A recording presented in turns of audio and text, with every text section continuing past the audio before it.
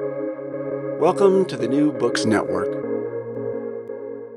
Welcome to another episode of Chats in Linguistic Diversity.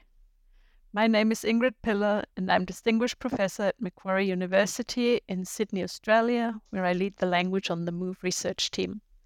My guest today is Professor Aneta Pavlenko from the Center for Multilingualism Across the Lifespan at the University of Oslo in Norway. It's a great pleasure to be talking to you today, Aneta. And for our listeners, let me just introduce you to Aneta Pavlenko. So I'm speaking today to Professor Aneta Pavlenko, who is Professor of Applied Linguistics in the Center for Multilingualism in Society Across the Lifespan at the University of Oslo. She's a past president of the American Association of Applied Linguistics, and the winner of numerous research awards for her fantastic research in the sociolinguistics and psycholinguistics of multilingualism, with a specific focus on forensic linguistics. She's the winner of one of her research articles is the winner of the 2021 AAAL Research Article Award. She's also the winner of the 2009 TESOL Award for Distinguished Research, and the winner of the British Association for Applied Linguistics 2006 Best Book of the Year Award. Welcome on the show. Welcome to Chats in Linguistic Diversity, Aneta. It's so great to be able to talk to you. Before I go on, I just should say for our listeners that we've actually been working together for a really long time. Both of us met at a conference in the late 1990s on bilingualism at the University of Vigo in Galicia in Spain. And we were both just fresh out of our PhDs then, and we went on to do research together in the gender aspects of bilingualism. And it's just wonderful to be able to share a research career really with someone who has very similar interests over such a long time. Welcome, Aneta. Thank you so much, Ingrid. And that's what I would have said too. It's not just a meeting of two scholars, but a meeting of two friends. I still remember meeting you in Vigo and how much I enjoyed your presentation. I thought, that's somebody very interesting I wanted to meet. And then you came over to me and said, well, I really wanted to meet you. And ever since, I feel that we have been on the same wavelength. And that's just really wonderful, I think, to actually have this long and joint history of joint work.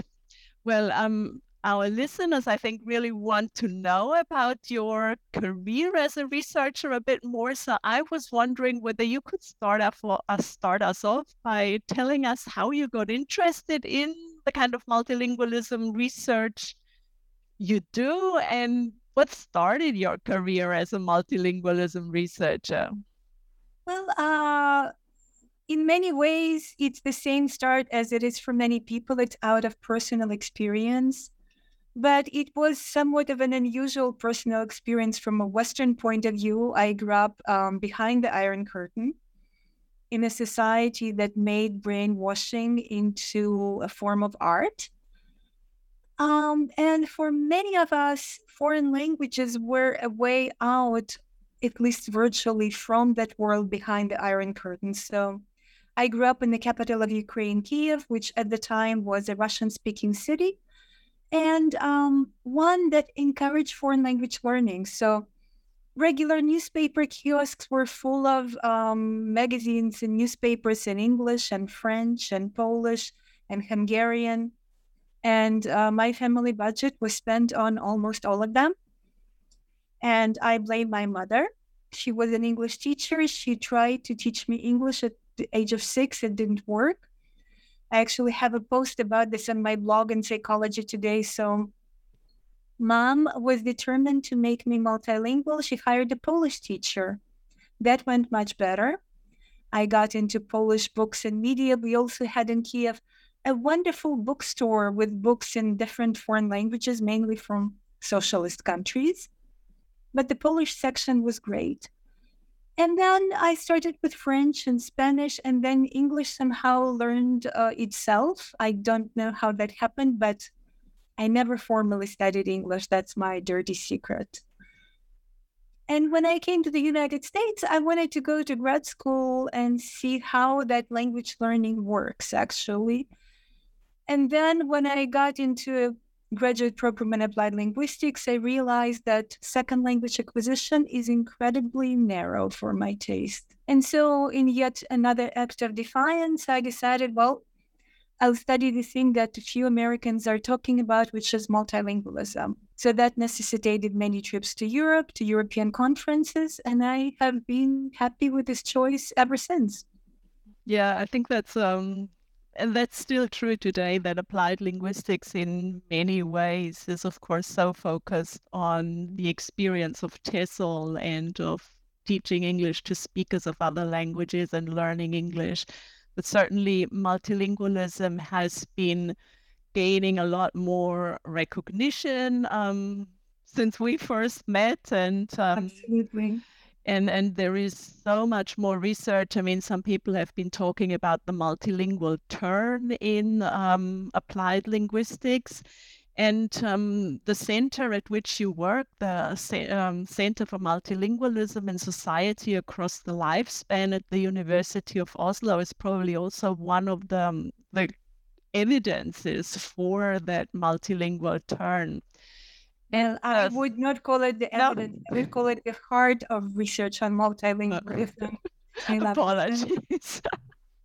And what I love about the center and what you said about multilingualism, when you and I met, the field was just taking off. The research was there, the journal Multilingual was there, but the field took off. And I feel that in 20-something years since, it got fragmented in a way that we sometimes lose track of some of the more interesting and important questions, in a way that sociolinguists no longer talk to psycholinguists that they did in the beginning. And what I deeply love about the center is based on the idea that we all should talk to each other, and sociolinguists should talk to psycholinguists as researchers in the lunchroom. And so the center, in a way, for me, continues to bring people together and to act as a very important force in the field. Yeah, and that's, I mean, I'm glad to hear that, and that's certainly one of the concerns I kind of share about the fragmented nature of the conversation, and how I would position myself fairly firmly in the sociolinguistics camp, how we actually really often have difficulties bridging to the people who work in psycholinguistics. And that's what I admire so much about your work, that you actually not only bridge that gap, but actually do research in both camps. And you've just delivered the annual Einar Haugen lecture. And I was just wondering whether you could tell us a bit more what that annual Einar Haugen lecture is and who Einar Haugen was. Well, the lecture is a great honor. It was a privilege. It takes place every year on September 26th. It's the European Language Day. And it honors a great Norwegian-American linguist who was born at the height of the Great Migration in 1906. Haugen was from a family of Norwegian immigrants. And so he wrote about what he knew best about, the consequences of the Great Migration in the United States. He was a very prominent linguist who studied Norwegian language in the Americas. His very prominent book about bilingualism. He ended his career as a professor at Harvard from, I think, 1964 to 1975. And he's considered to be one of the founding fathers of sociolinguistics and of the field of bilingualism. And I'm very fortunate in that my own mentor, Francois Grosjean, was mentored by Einar Haugen. So I feel that I am at one remove. Oh, I didn't know that. That's Yes. Francois gave the same lecture a few years ago, and he talked about his relationship and his friendship with Einar Haugen. That video is still on the website of the center, and I recommend it to anyone who's interested in learning more. And that, I think that's so interesting, actually, all these kinds of familial relationships almost, or these mentoring relationships across generations. And it's really an important, that's important to know also how conversations and debates in the field are shaped. And I'm just always fascinated by these kinds of personal relationships that influence our research so much. Absolutely. And if any prospective graduate student is listening, I would say that the history of the field is something that needs to be written. The social history of the field needs to be written now. While so many people who started that bilingualism, multilingualism out as academic field are still alive, they can be interviewed. And I, for one, would love to read something like this. Yeah, and someone else could interview you again. I wasn't the one who organized it. I was a young junior scholar at the time.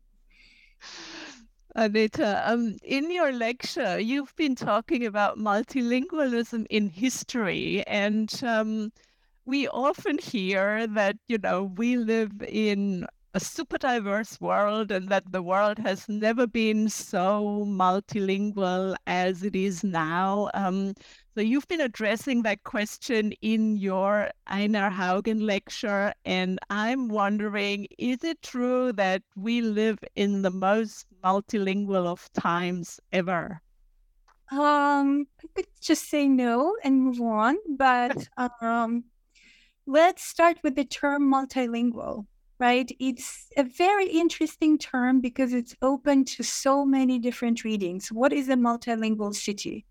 Luxembourg, Montreal are multilingual because their residents share two or more of the same languages. The residents are multilingual.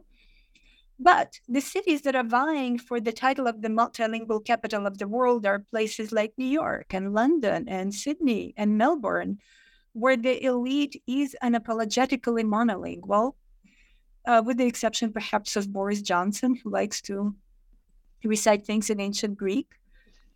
And they share a single lingua franca. So you can be multilingual if you residents speak many languages, or you can be multilingual at the expense of the many, many languages spoken by other people. And if that is your definition of linguistic diversity, then some cities have become more diverse, true. If, however, we take linguistic diversity a little more seriously, even without agreeing on a definition of language that no two linguists can ever agree on, and we think about the repertoires we call languages around the world, then everybody's in agreement that linguistic diversity is on the decline. The many endangered languages, they are dying every day, while lingua francas are gaining more and more speakers. So in a way, multilingualism and linguistic diversity are whatever you want them to be. If you want to see your world as endangered in terms of diversity, you see that.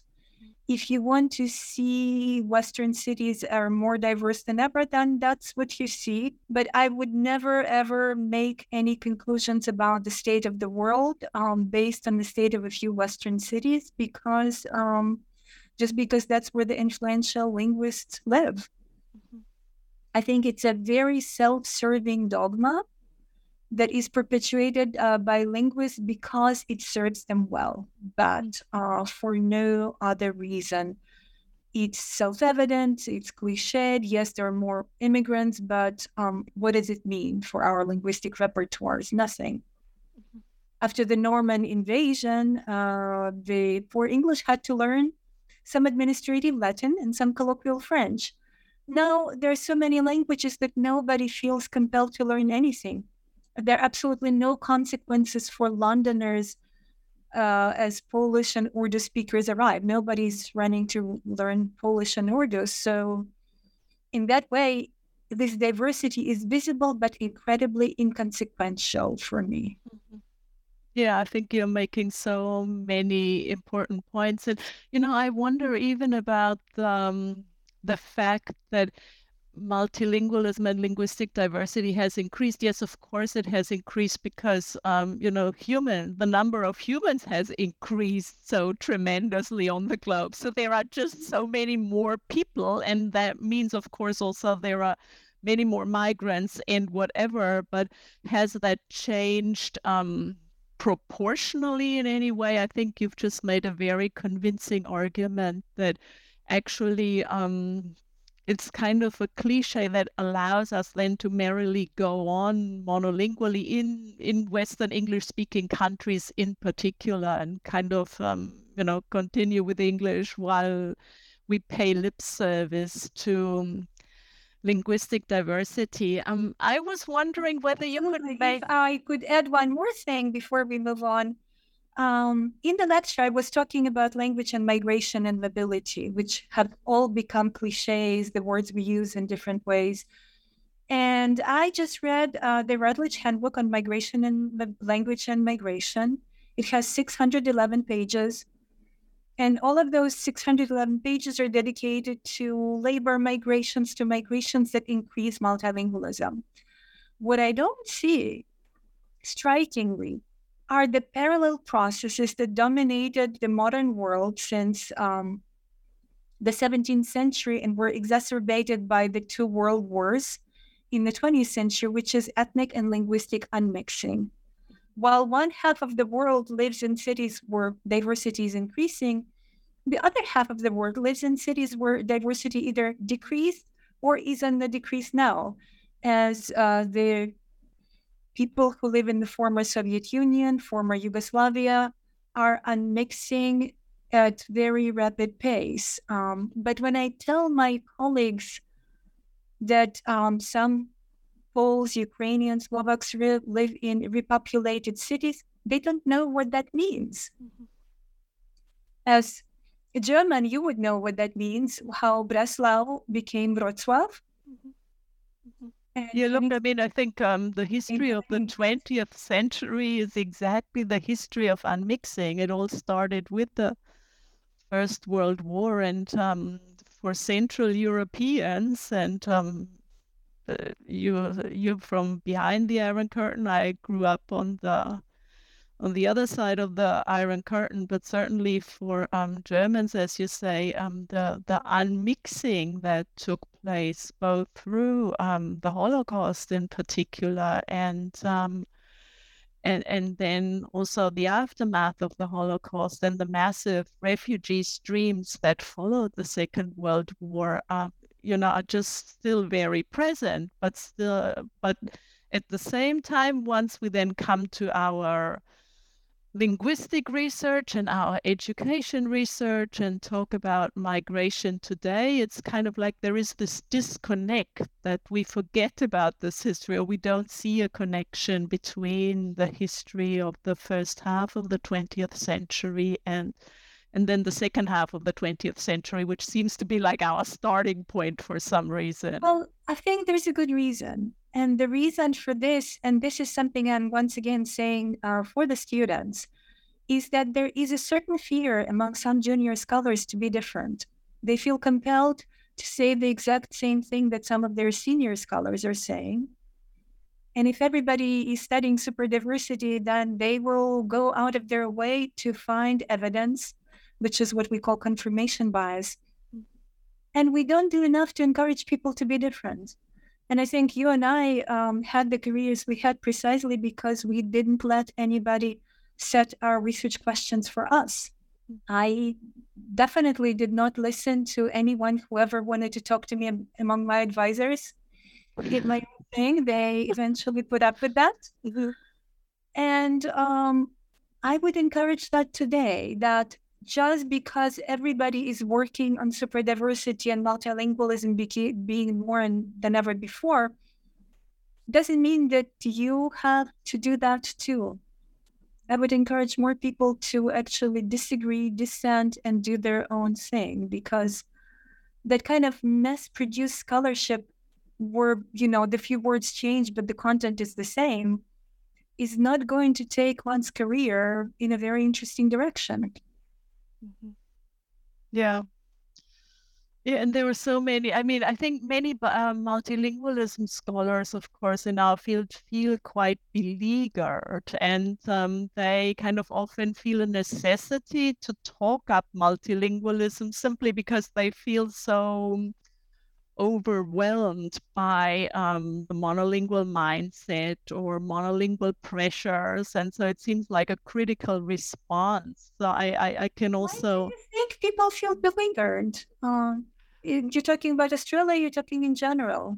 I'm talking about junior scholars now who are looking for their own topics and their own marks. I do not only think that, they following like the big people in the field. I do think that they have their own concerns and whatnot, but their own concerns, particularly for those with uh, a social justice ethos and those who care about social justice really and see how migrants in Australia, for instance, in Europe and North America experience a lot of disadvantage. They kind of want to make a difference, and maybe they sometimes confuse that language is just the proxy for poverty and inequality and injustice, and they kind of want to make a difference, and that's why they focus on linguistic diversity. So I mean, I think that's what I would add in terms of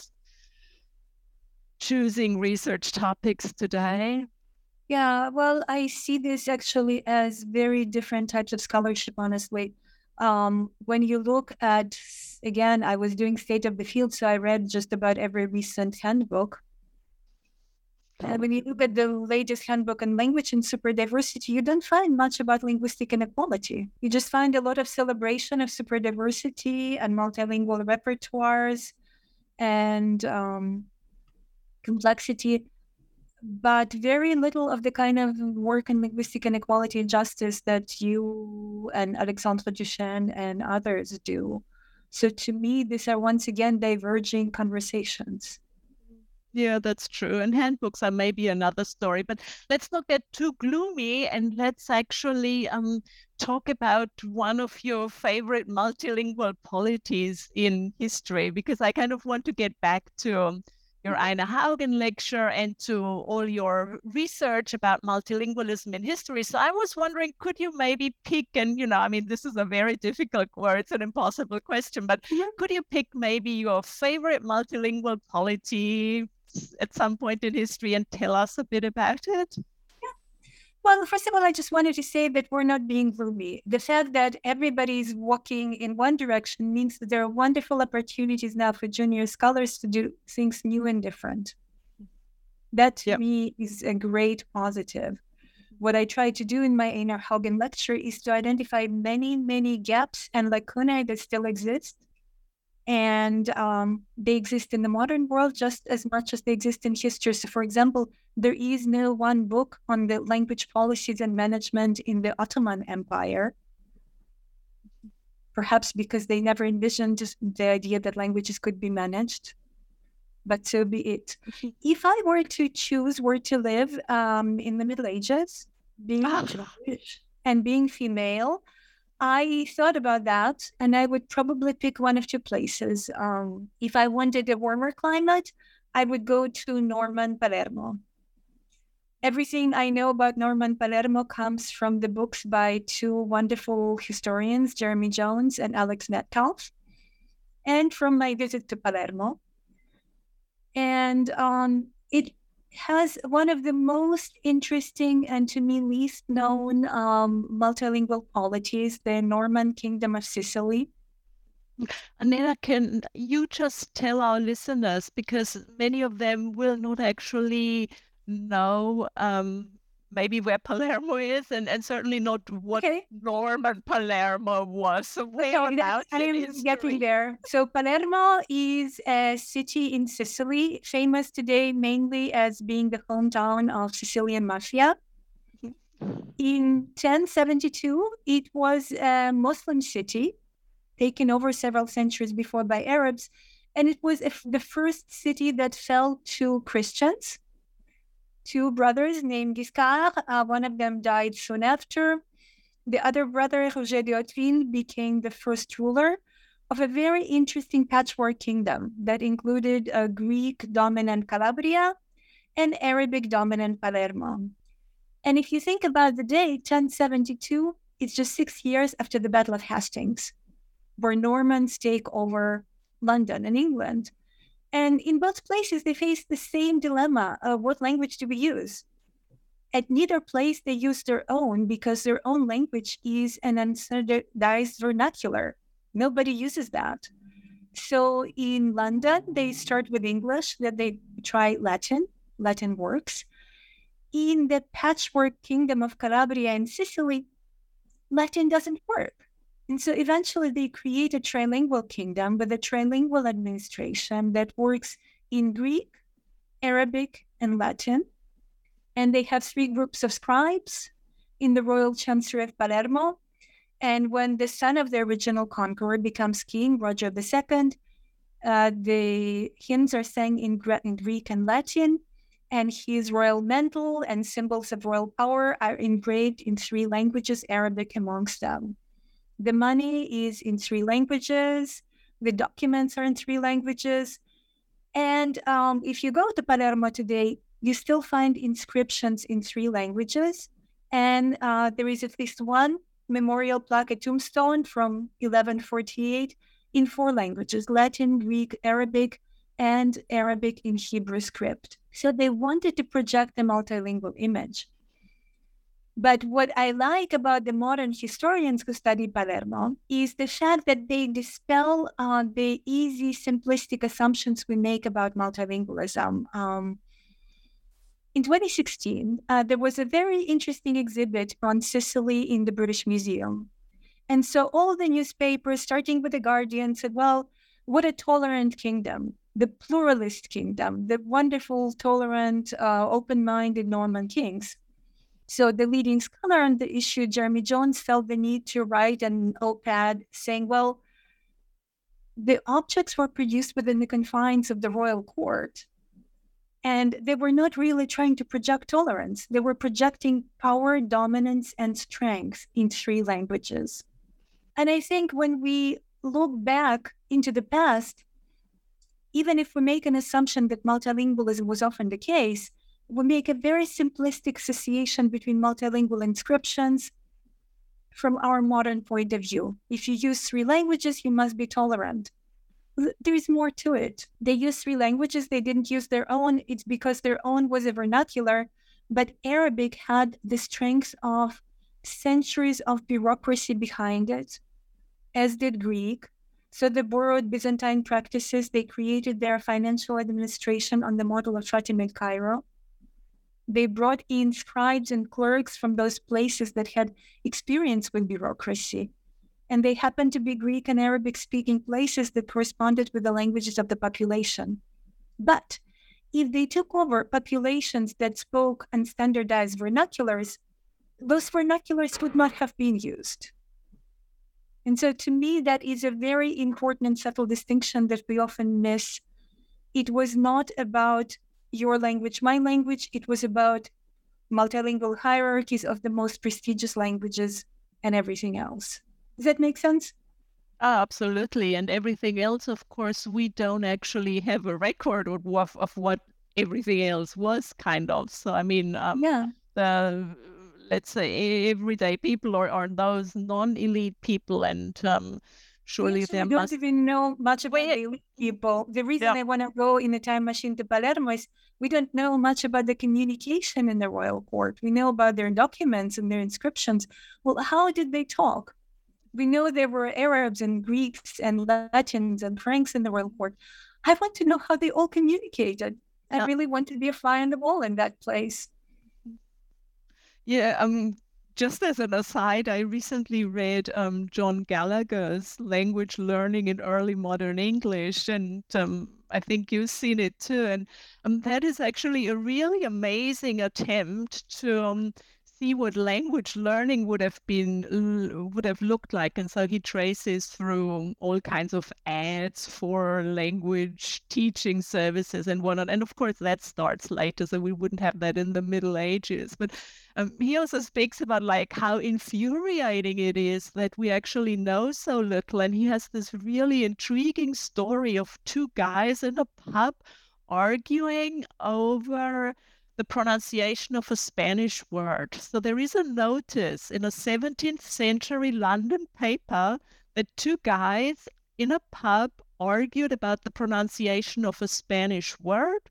One of them drew a sword and injured the other fatally, and then the one who the murderer was then actually found guilty of murder and was hanged.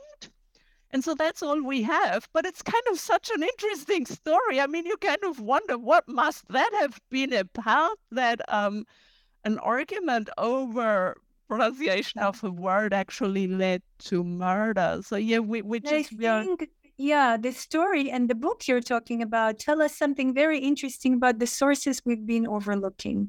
Mm-hmm. But one of the reasons why we don't know more is not because there is not enough information. It's because we didn't look at all the right places. Mm-hmm. If you look at the history of the field from the 19th century on, even multilingualism has traditionally been studied in literature because, of course, we privilege literature. It's so important. Poetry, code switching in manuscripts. It's all very nice. But in reality, it's not happening just in literature. What's interesting to me are documents, administrative documents, bureaucratic documents, charters.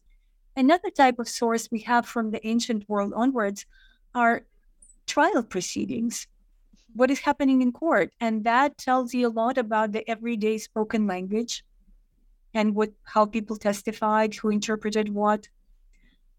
Of course, letters and diaries, all sorts of ego documents came into use recently, newspapers.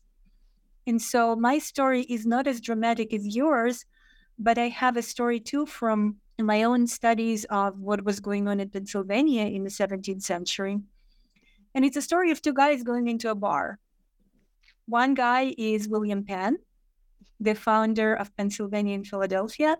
And the other guy is a recent immigrant from Germany named Franz Pastorius. And William Penn, of course, speaks English, some French and Latin. Pastorius is multilingual, but he doesn't know any English. There's several other languages which William Penn doesn't know. William Penn's French is not very good. Pastorius doesn't know English, so they decide that they will speak in Latin as a lingua franca. And when you look at the history of the colonies, this is exactly what the colonies corresponded on and negotiated in. The Swedish, Dutch, and English colonies communicated in Latin. And so these guys are sitting in a bar and they're talking, they're technically in a tavern. And then another guy comes over to the table, and he happens to be a Native American chief. What happens next comes from Pastorius' diary. William Penn switches to Lenape, the local language of the Delaware, and introduces the chief to Pastorius. William Penn, however he learned it, actually made a point of learning the local Native American language. And now I'm looking into how they made that effort, what kind of conversation books circulated at the time. So to me, those little glimpses give me a sense that there is much more to learn. And as one German historian said, there are major gaps in American history because American historians sometimes don't know the quaint European languages like Latin, Dutch, and German. And so there are still materials to be uncovered and studied and give us a completely different picture of the world before yesteryear. But I find it fascinating to see these two guys in the bar talking in Latin, then Native American chief comes in and they switch to Lenape.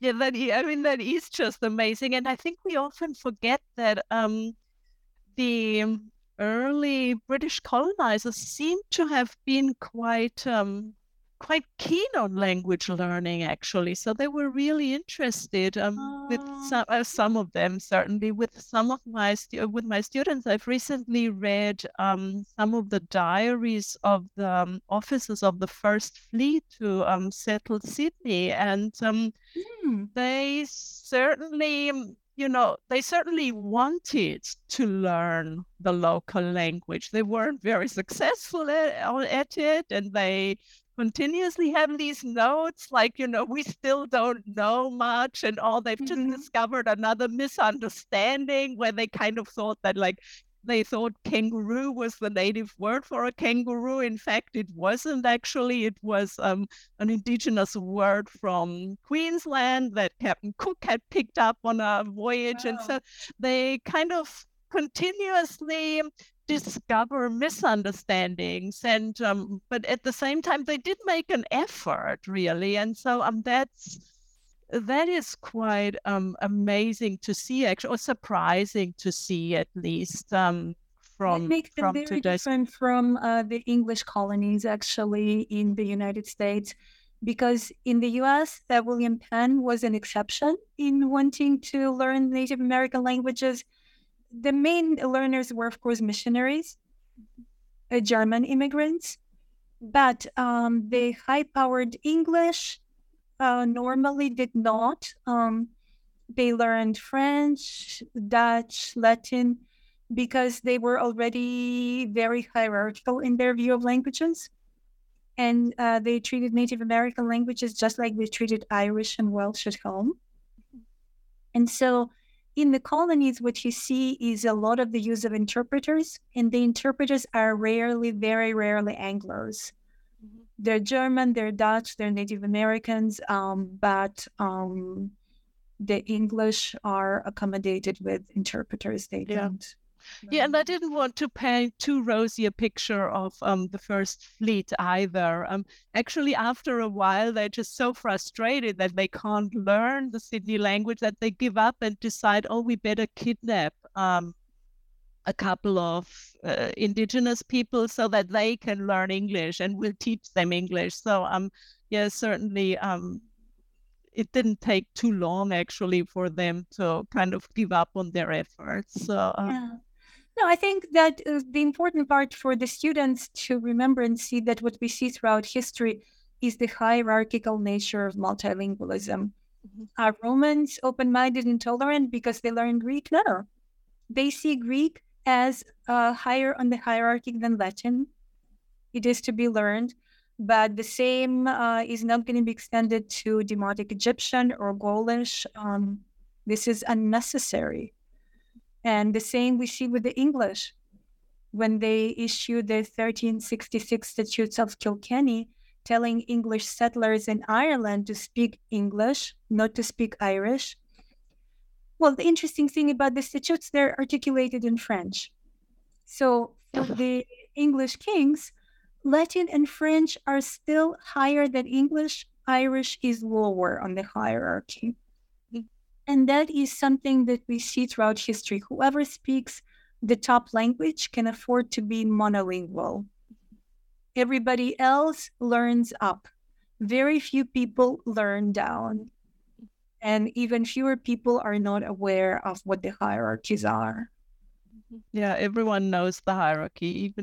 Everyone knows what the currency is, even if they can't produce the currency themselves. Absolutely. Exactly. That is why I see the talking about multilingual cities and increasing diversity is so disingenuous, because we all know that the languages that immigrants speak are often devalued. And that is why I call this diversity inconsequential, because not because I see it as inconsequential, but because it is not taken into consideration in any kind of meaningful multilingual accommodations. Look, moving on from this important point that you've just made, that languages are typically learned up in a hierarchy. So languages are ordered hierarchically, and then people learn up. There is, of course, nowadays a strong concern amongst migrant populations, and particularly the second and third generation, whether you still want to call them migrants. So I don't. Yes, I'm offended when they're called second and third generation. So whatever you want to call them, I'm a heritage language learner. So what I want to ask you is that we nowadays see actually a kind of return or longing for heritage languages, and that the children of migrants or even the grandchildren who have lost their parents' language for a similar reason and whatnot, actually do start to learn heritage languages or ancestral languages, and that there is quite a movement. And I'm curious what your perspective is on heritage language learning and the prospects of this valorization of ancestral tongues. Well, I wish I could say something positive. And I'm sure there are positive things to be said, but they are already said by other people. For me, this movement is yet another reiteration in a noble form of the same linguistic nationalism that tells people you are what you speak, you should speak a certain language. I think people should always have a choice. If they want to learn the ancestral language, that's fine. But to make a virtue of it and then to enforce it on the whole groups of people by telling them this is your language, this is what you should speak, you should feel guilty for not speaking it, that to me becomes a problem. And it creates a lot of uncomfortable situations when we look at language revitalization studied by my colleagues in Norway, where heritage language speakers feel uncomfortable speaking their own heritage language because they may not be perfect enough and they may be judged. So my sense is that when we look at history in the longue durée, we have become significantly more emotional about language. And that is not a good thing. That is not a positive development, whichever way it plays out. The other thing I would say is that we treat minority and heritage languages as underdogs. And we always feel sorry for speakers of certain types of languages over speakers of other types of languages. But once again, when we look historically, we see that when the tables turn, former speakers of a minority language are just as happy to oppress somebody else. That is why I like using the Austro-Hungarian Empire as one of the most important examples, because there we see Hungarians who use Latin as their administrative language and the language of debates in the parliament.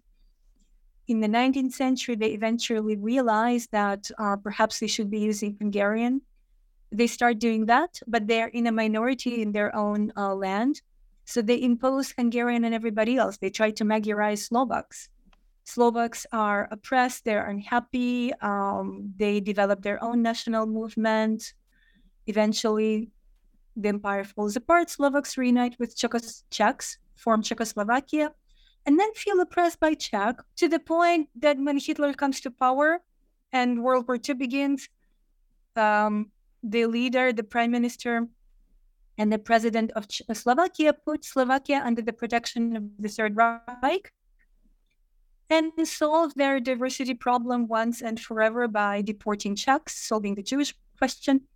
From being less than 30% in their capital of Bratislava, they move up eventually to 90%. But it happens at the expense of extermination, expulsion, deportation after the war. And to me, every time this kind of turning of the tables happens, it's at a terrible price. And I'm not sure having a unified linguistic public place is worth this kind of price. I may be accused of imperial nostalgia, but I think there is something to be said about learning to live with people different from you. And I think that a unified linguistic marketplace does not solve the problem as seen in the United States, where we all speak the same language, but we all wish to unmix. And we would like to create two countries, one Republican, one Democrat, so we don't have to face each other. how far do we take the unmixing process? Yeah, that's true. And at the same time, I guess that brings us to this question, so how you've spoken so eloquently about the relationship between language and power, and that we really need to be much more clear-eyed about power relationships and how language is kind of ancillary to power relationships. And that, different polities govern themselves in different linguistic arrangements, but that doesn't necessarily mean that a multilingual polity is a more inclusive or a more egalitarian polity than a monolingual one. And of course, the opposite doesn't hold either. But I guess, what does that actually mean for societies like the US, like Australia, like other Western liberal democracies, and in fact, not only liberal democracies, many countries, many polities today face this problem, that they've seen the imposition of monolingualism, and now we actually see lots of minorities who have been disadvantaged and discriminated against, seeking their just place, and language becomes one of their rallying cries. How do we kind of deal with those, or what kind of suggestions do you have? And are there any lessons also from the past to be learned from minority languages actually becoming beacons of the fight against oppression? Well, I'm always skeptical about learning lessons from the past. I think there are things we can think about, but we all live in unique historic moments. And when we look at the ancient world, there is not much we can learn, because if you look at Ptolemaic Egypt, if you look at medieval kingdoms, they all had something we have no longer access to. They were very laissez-faire when it came to governing. They gave cities Magdeburg rights. They have community self-governing privileges. So in ancient Egypt, Egyptians, Greeks, and Jews all had access to their own courts in their own language. So did the inhabitants of medieval Castile. So did the inhabitants of the Grand Duchy of Lithuania. So each community, the small Armenian community of Lithuania, has its own court. The Jews have their own court.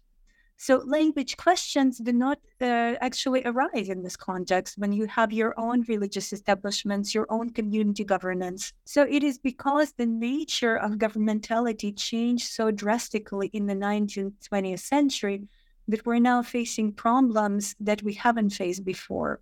Having said that, once again, I think that Austrian part of the Austrian-Hungarian Empire has tried to solve these problems and had a variety of multilingual accommodations that modern so-called liberal democracies can only dream about. And it's deeply surprising to me that no textbook on multilingualism ever talks about the multilingual accommodations of the Austro-Hungarian Empire or the former Soviet Union that had an amazing system of multilingual education. If we were to learn lessons from history, they wouldn't be from medieval kingdoms, but they would be from our own predecessors in the 19th and 20th century. And my fear is that linguistic nationalism makes is impossible to unthink. And that even if we were to implement these measures, which I doubt we will find that our struggles will be fought on different terrains. I do think, as a professional, as a forensic linguist, that we do need a set of accommodations to ensure political and social inclusion. But I see a major difference between inclusion and equity and equality. I don't know whether we can ever arrive, at least in our own lifetime, to live in a world that is equal for everyone. And if we are, I'm not convinced that just linguistic accommodations will get us there. Mm-hmm.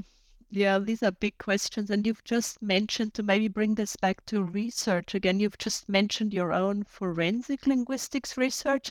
And I was wondering whether maybe we could round this off, or round this conversation off by speaking a bit more about what you see as the current challenges for multilingualism research, be it in forensic linguistics, be it at the intersection of psycho and sociolinguistics. So what would you identify as the key challenges? And you've spoken about potential grad students listening to this.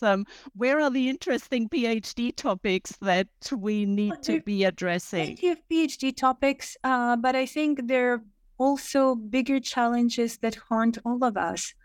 And one of the challenges, as I see it, is an incredible pressure to bring emotions into our research and to be either incredibly positive, celebrating diversity, so to speak, or to be incredibly negative and judge everything as inequitable, unequal, and be a warrior for social justice. I may be a little old-fashioned, but I think there is still room for good old-fashioned research to just research. The movement is not unique to our own field in psychology, because there is now a branch called positive psychology. I don't know what that is and why we need psychology that's not psychology, but a positive psychology, but so be it. I do not wish to have positive linguistics. I think it won't be long. I'm sure it already exists, probably. I'm suspect we would lose a lot of rigor if we did have. And I also am always concerned about simplistic assumptions. And one of those assumptions I see in my own work is that somehow interpreting is in service of justice. Yes and no. Legal interpreters, court interpreters, it's a profession that existed, has been documented in Ptolemaic Egypt already. It existed in medieval kingdoms. It existed in colonial Pennsylvania. And it was always in service of the state. It still is. It is naive to think that somehow we are warriors for justice. If the accommodations were to exist, they would have to be on a different plane. My own work deals with trying to make sure that police interrogation takes into consideration the different backgrounds people bring with them, that people actually understand their rights. And I work on that in the United States. I've testified in court, both on the side of the defense and the prosecution. It doesn't matter to me who I work for. It matters to me that I see a solid case supported by linguistic data. And I have also seen police officers and lawyers and judges who want the same, better accommodations, more transparent system. But the changes we want to see are not language changes per se, they're structural changes. They have to do with how you administer the rights. So to give you a very simple example, and this is where some of the most groundbreaking work is actually taking place in Australia, and that's where I work with my dear Australian colleague Diana Edis on communication guidelines for communication of rights. Linguists, forensic linguists in particular, have long assumed that we can create a wording that would be comprehensible to all. If you just simplify English enough, you can get to the point that it will be simple and comprehensible. The study of mine that got the research award this year is an empirical study that shows that no matter how you simplify, there are words that have so many multiple meanings, like the word rights, that people will get it wrong. And sometimes people know all the meanings of rights, like right, left, right, wrong. They don't know the meaning of human rights, but they think they do. And so what happens in many contexts that people think they understand, but they understand something very different from what is being said to them. They hear you have the right to have a lawyer present, and they hear what they actually hear is you have a right to a lawyer in prison. And they're happy to waive that right because it's a useless right. Just like sometimes they hear you have a right to talk to the president. Also rather useless. So in a way, what we recommend in these guidelines, the point is not to translate, not to create simple wording, but to interact with people and do a dialogic delivery where you say, well, how do you understand this? Can you rephrase it in your own words? That to me is a more meaningful accommodation that language accommodations per se, translations per se, interpreting per se, is to ask how people understand something. Can they rephrase it? Can they answer questions? And I have seen that happen in at least one police interrogation that I just published an article about. That to me is the way to more equitable process. The equitable process for me is a dialogic, participatory, interactive process, not a process of creating more forms in more languages that may just promote some of the misunderstandings and that we're so concerned about. Thank you, Anita. I'm curious what your views are on apps in this context, because of course the big topic now is of course our automated translation and artificial intelligence and whatnot. And recently in Western Australia, a jurisdiction in Western Australia actually introduced a police app that provides some automated translation of maybe something like the Miranda warnings, and also communicates that that they have the right to an interpreter in an indigenous language. And I'm wondering what your perspective, and that's been celebrated as a major step forward. And it's a major step forward. I'm wondering what your perspective is. It was created in collaboration with forensic linguists. Mm-hmm. So I have trust in the process, in the system in this particular case, because it wasn't done by technology. It was done by and for humans. Mm-hmm. And in broader terms, how do you see the overall movement? Well, I mean, there is a lot of belief, of course, that automated translation will be able to solve all kinds of communication problems, be it in the police system, in custody, in the law, but also related to other communication. Let me ask you a very simple question. You're married. I'm married. Do you ever miscommunicate with your husband? No, never. Of course, me neither. Well, I think if we cannot solve this problem completely with people we've known for 20, 30 years, we speak the same language, and we still don't always make the same assumptions, I think we're very far away from having any kind of technology that can solve this problem for us.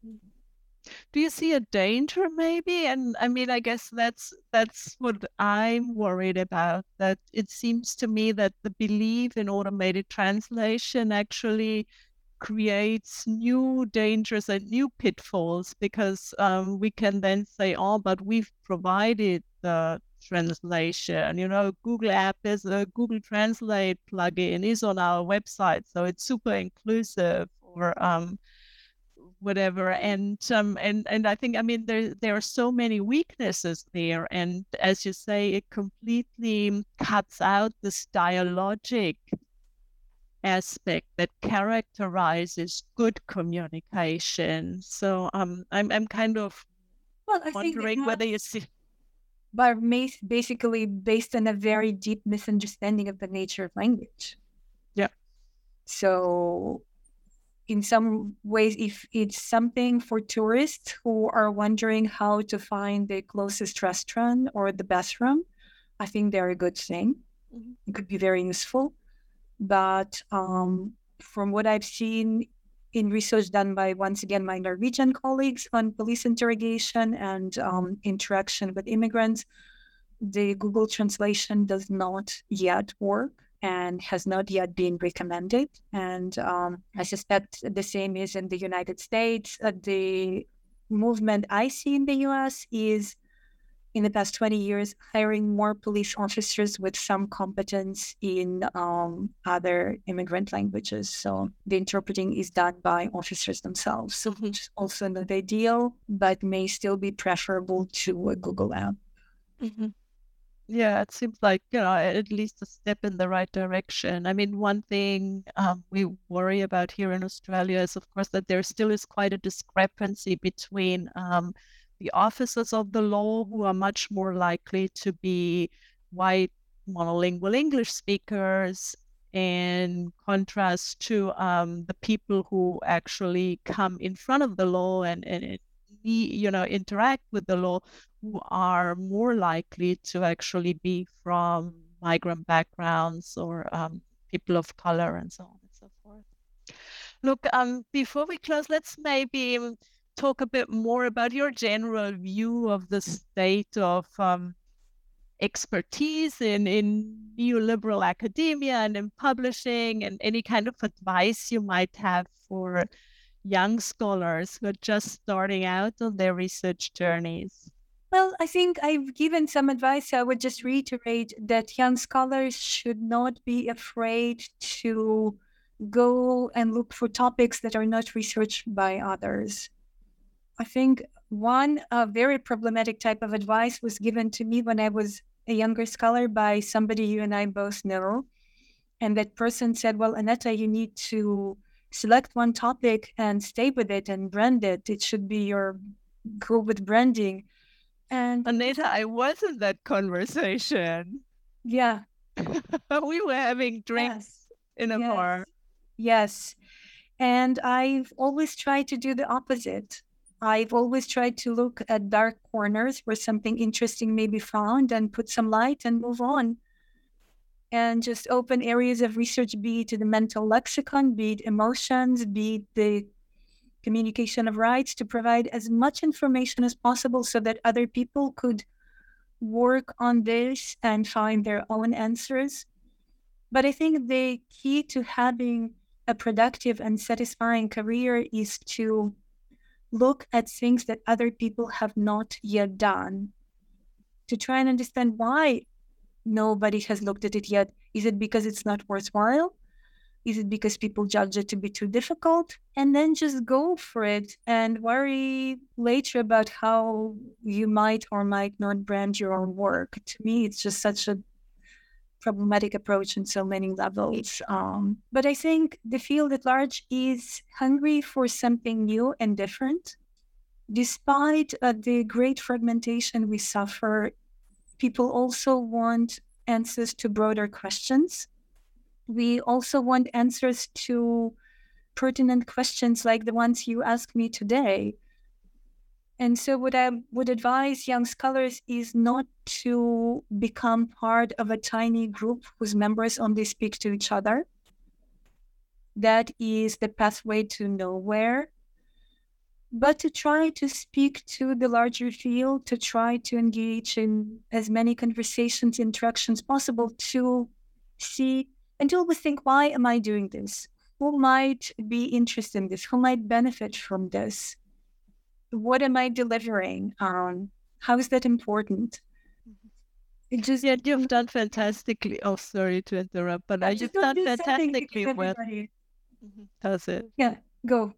Yeah. No, I was just going to say, look, I still, I think you've done fantastically well, and I still enjoy reading every new piece of research that you put out, because I learned something new, and that is actually a really rare thing, I think, in a scholar, that you can read their work over many years and you actually discover something new and exciting in it. I mean, I enjoyed reading the chapter that became this lecture immensely, and we've been researching in the same space, and we've been in an ongoing conversation over many years, and there's something new in there, and so that's just brilliant and wonderful. And Thank you. So I wish there was more of that.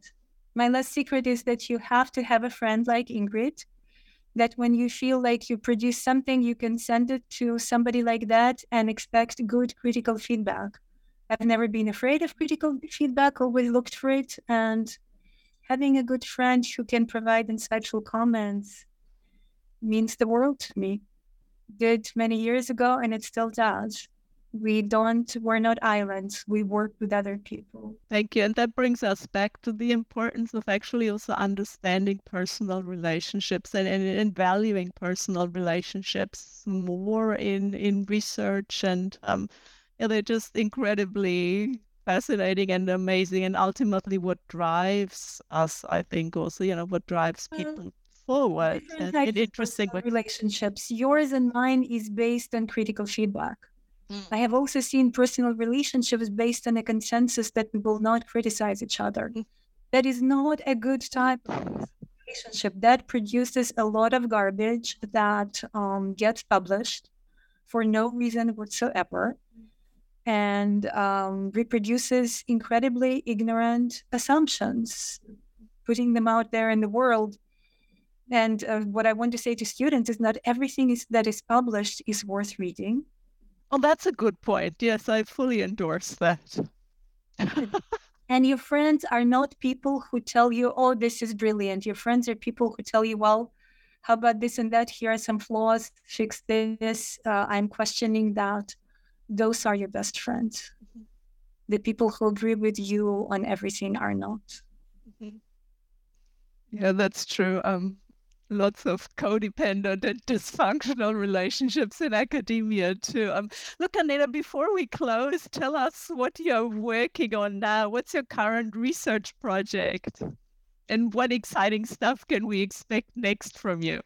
Well, because I happen to be one of those people who wants to ask a question and answer it and move on, I try to work on new things, and I try to work usually on two projects in parallel before I get bored. So the emotions research, like, I know it goes on, but I've answered my questions. I am no longer interested. I don't have any other questions to ask. So I moved on. And the questions I have now have all been about history. And what makes them interesting to me is that looking at history helps me understand where my own and others' questions come from, because our questions are shaped by a particular historic moment. So the book I'm writing now is on the history of multilingual societies. One is an edited volume that is a collaboration with historians, and one is my own monograph about the different interesting and exotic societies written for the widest possible public. I just try to speak in my own voice and tell the story as I see it. And in parallel, I continue my research in forensic linguistics, and I am now working with wonderful colleagues from the National Association of Judicial Interpreters to see if we can actually create a set of translated warnings, of the Miranda warnings, which at this point do not exist in the United States. Australia may have apps, UK may have a website. In the United States, we have numerous circulating translations, but not one that has been endorsed by certified court interpreters. So that's what we're trying to work on. It's a practical project that I'm collaborating on. That sounds all fascinating. And there will be not only lots of good reads in there, but I'm sure also really applied and useful outcomes that actually make a difference to Absolutely. And people's here I want to lives. give a shout out to my postdoc in Norway, Papa Lorbanik, who's been working on the Norwegian project of ours on police interrogation of non-native speakers. And Pavel is now giving workshops at the police academy in Oslo and working with detectives and helping them understand how to interrogate non-native speakers better with more respect and more understanding of the linguistics problems they're facing. Yeah, And that's a great way to end our conversation, to actually point to the brilliant work of the next generation of scholars and how they are carrying multilingualism research into the future. So thank you so much, Aneta, for your time and for this conversation, which I enjoyed a lot, and I hope our listeners will too. Well, it has been a great pleasure. Thank you so much, Ingrid.